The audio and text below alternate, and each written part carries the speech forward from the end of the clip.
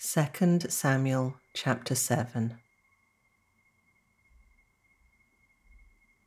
When King David was settled in his palace and the Lord had given him rest from all the surrounding enemies, the king summoned Nathan the prophet. "Look," David said, "I am living in a beautiful cedar palace, but the ark of God is out there in a tent." Nathan replied to the king, "Go ahead and do whatever you have in mind, for the Lord is with you." But that same night the Lord said to Nathan, "Go and tell my servant David, this is what the Lord has declared. Are you the one to build a house for me to live in? I have never lived in a house, from the day I brought the Israelites out of Egypt until this very day. I have always moved from one place to another with a tent and a tabernacle as my dwelling. Yet no matter where I have gone with the Israelites, I have never once complained to Israel's tribal leaders, the shepherds of my people Israel. I have never asked them, 'Why haven't you built me a beautiful cedar house?' Now go and say to my servant David, this is what the Lord of heaven's armies has declared. I took you from tending sheep in the pasture and selected you to be the leader of my people Israel.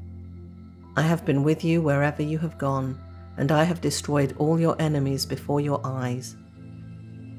Now I will make your name as famous as anyone who has ever lived on the earth, and I will provide a homeland for my people Israel, planting them in a secure place where they will never be disturbed. Evil nations won't oppress them as they've done in the past, starting from the time I appointed judges to rule my people Israel. And I will give you rest from all your enemies. Furthermore, the Lord declares that he will make a house for you, a dynasty of kings.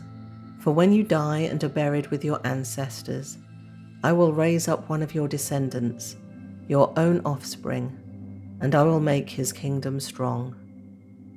He is the one who will build a house, a temple for my name.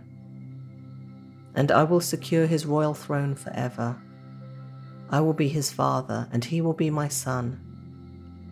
If he sins, I will correct and discipline him with the rod, like any father would do.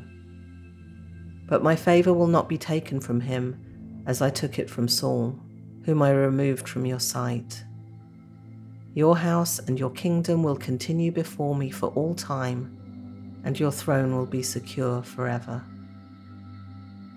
So Nathan went back to David and told him everything the Lord had said in this vision. Then King David went in and sat before the Lord and prayed. "Who am I, O sovereign Lord, and what is my family that you have brought me this far? And now, sovereign Lord, in addition to everything else, you speak of giving your servant a lasting dynasty. Do you deal with everyone this way, O sovereign Lord? What more can I say to you? You know what your servant is really like, sovereign Lord. Because of your promise and according to your will, you have done all these great things and have made them known to your servant. How great you are, O sovereign Lord! There is no one like you. We have never even heard of another God like you.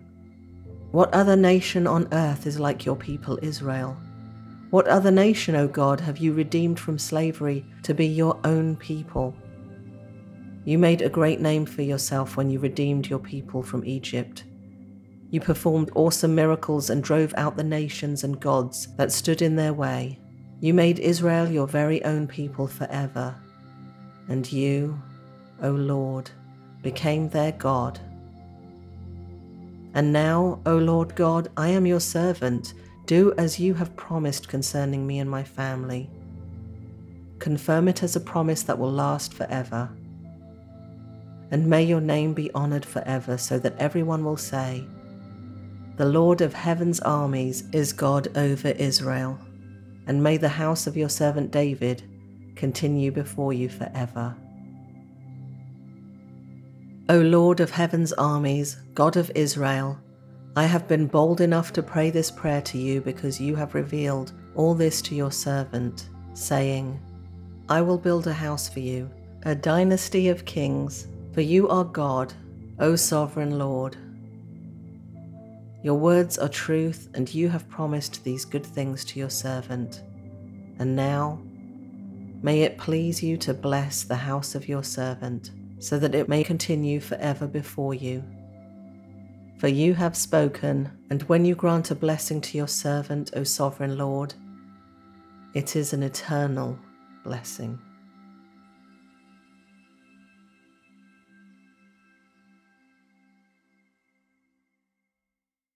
As I read the scripture for today's episode, it really struck me that King David was talking about the beauty of his cedar palace and had concern that our Lord Almighty was outside in a tent.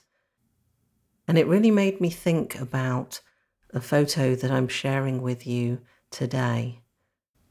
It was taken in London, England. I was standing on the Mall, which is a very long road that goes from Trafalgar Square to Buckingham Palace. It can look really awesome when all the flags are flying and it's this grand entranceway to the palace. Now, I'm not one for royal families and the haves and the have-nots having such a discrepancy, and so I'm quite happy to just show you part of the palace, which in my opinion is way too big and grand. But it's very, very London, in my opinion. Obviously, it was taken in London, but you see the black cabs, you see the big Victoria Memorial statue with the gold on top, that when the sun shines, it just glows. It's so bright. And then you have Buckingham Palace, or as I like to call it, Buck House, in the distance.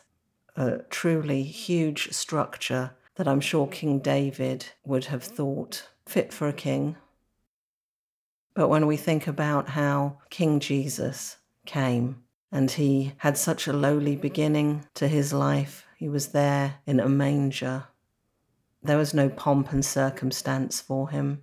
There were no gold statues, no giant palaces, no private jets, extravagant lifestyle, entitlement. That's not the way of the Lord. That's the way of the world. And so I think about the year that has just started. We're in 2022. How the last couple of years have just really shown a lot of hardship around the world, a lot of poverty, a lot of people losing jobs, homes, people being sick, of course. The emotional, financial, and physical issues that have been going on that weigh so heavily on us all, and that in times of such crisis, we really need leaders, rulers, that understand what it's like to live our lives, that understand what it's like to just be a regular person. And this photo just cements for me the fact that that definitely is not the case.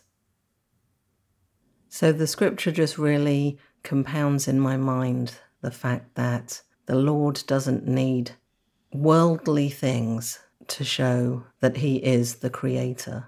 It's man that imposes those desires and imposes those desires on others.